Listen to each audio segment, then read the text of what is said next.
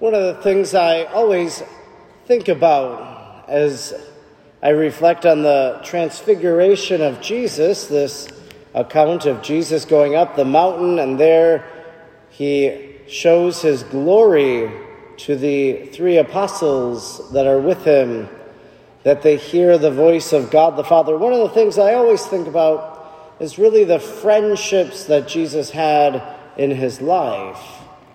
So did Jesus have friends? I think the answer is yes, he did.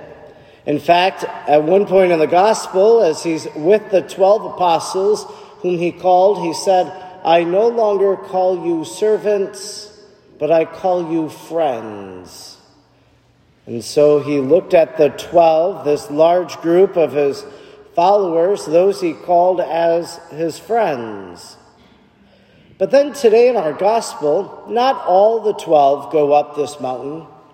He chooses 3 of them, Peter, James, and John.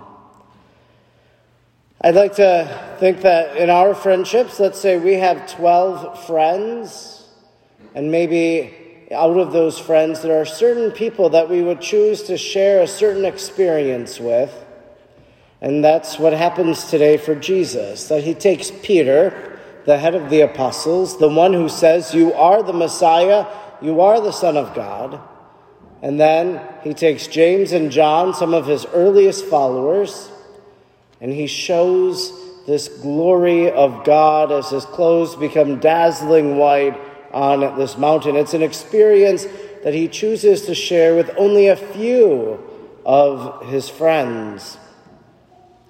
Not only did Jesus have these apostles, and especially these 3 as his friends, but in his public ministry, we see some friendships of Jesus as well.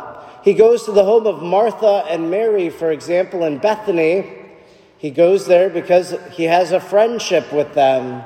And then when their brother Lazarus dies, he goes there to console them, and then he raises Lazarus from the dead.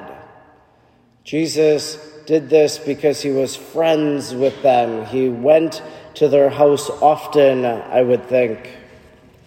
Not only does Jesus have these earthly friends in the people that he surrounds himself with, but he also has a godly friendship. Jesus is the second person of the Trinity, but we also see that he has this friendship with the Father. The Father is the one to whom he prays when he goes off to the deserted place, when he spends quiet time alone. He talks with his Father in heaven. And then in our gospel today, the Father's voice is heard. He says, "This is my beloved Son, with whom I am well pleased. Listen to him." So there's this godly friendship that takes place in our gospel. And then thirdly, there's kind of this eternal friendship.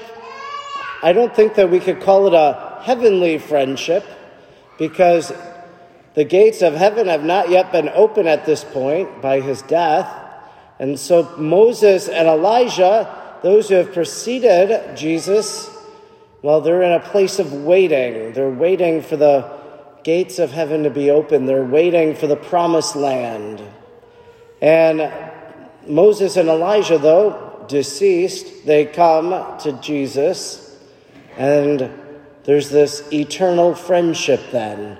That Jesus, who knows who they are because he's God, but Jesus who also knows them because he learned the Torah from his family or from the local synagogue, knows Moses and Elijah. And this friendship, this eternal friendship, they're dialoguing back and forth, the law and the prophets, Jesus being prepared for the mission that he is about to accomplish by his death and his resurrection. These 3 types of friendships on display in our gospel today, the godly, the earthly, the eternal friendships, I think maybe speak to us during this Lenten season, that maybe we want to be a better friend of God. And if we want to be that friend of God, well, we know that friends spend time with each other. Friends talk with each other, And even in the end of our gospel today, friends make secrets with each other or share secrets, in the sense of Jesus saying, do not tell this vision to anyone until the Son of Man has been raised from the dead. So that it's a personal thing they're supposed to keep. They have this, for us then, this godly friendship. Well, that's our prayer. That's us spending time with God as we are right now here at Mass. It's us sharing with God everything we have in our life, consulting the Lord, seeking his counsel and his advice, just as we would from a good friend.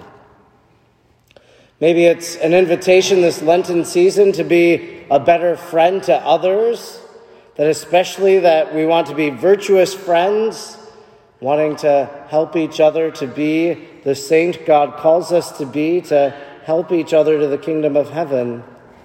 And then maybe we also want to have a heavenly friendship as well, that we choose a saint that we befriend, that we ask that saint to pray for us, that we become inspired by their life.